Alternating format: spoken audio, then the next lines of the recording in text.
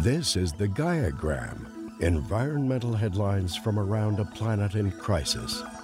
Desperate search and rescue efforts continued Sunday morning as the extent of damage from a catastrophic series of tornadoes that ripped through Kentucky and other states became clear. According to NBC News, at least 29 people died after devastating twisters destroyed a candle factory in Kentucky, battered a nursing home in Arkansas, leveled an Amazon distribution center in Illinois, and wreaked havoc in Tennessee and Missouri. That figure is expected to rise as cleanup efforts continue. These tornadoes are being categorized as some of the largest to occur in recent memory. In the wake of deadly storms that ravaged parts of the South and the Midwest this weekend, scientists had a warning. While the exact link between climate change and tornadoes remains uncertain, higher temperatures could add fuel to these violent disasters.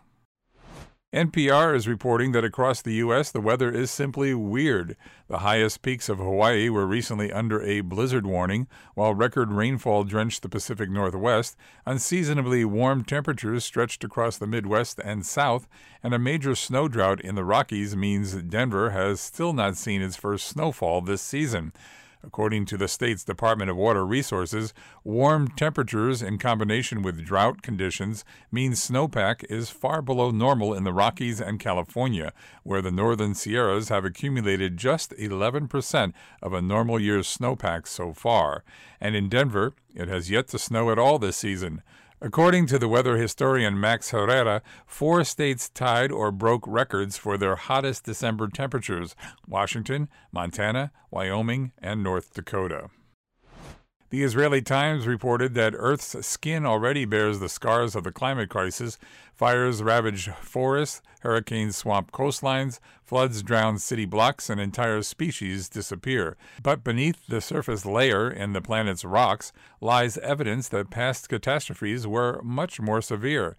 Daniel Rothman, a professor of geophysics at Massachusetts Institute of Technology, believes we may be creeping toward a calamity for Earth's life systems as a whole, the planet's 6th mass extinction event.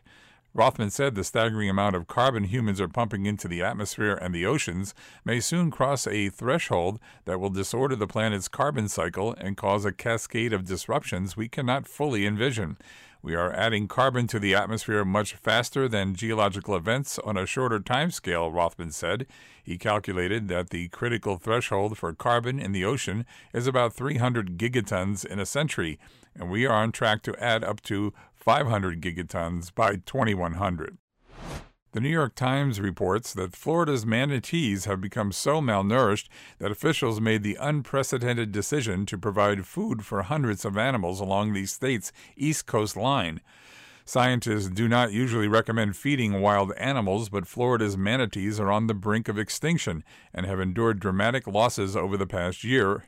More than 1,000 of these beloved sea cows have died in 2021, a significant blow to a population that only numbered about 8,800 in 2016. Wildlife officials link the sea mammal's decline to a loss of seagrass, a manatee dietary staple. The seagrass killed off by algae blooms caused by human waste and fertilizer runoff is now down by 90%, with conditions only expected to worsen as climate change ushers in further extreme weather. According to Bloomberg, global sustainable investment assets grew to $35.3 trillion last year. That is about $1 of every $3 managed globally, seeking to profit out of making the world a better place.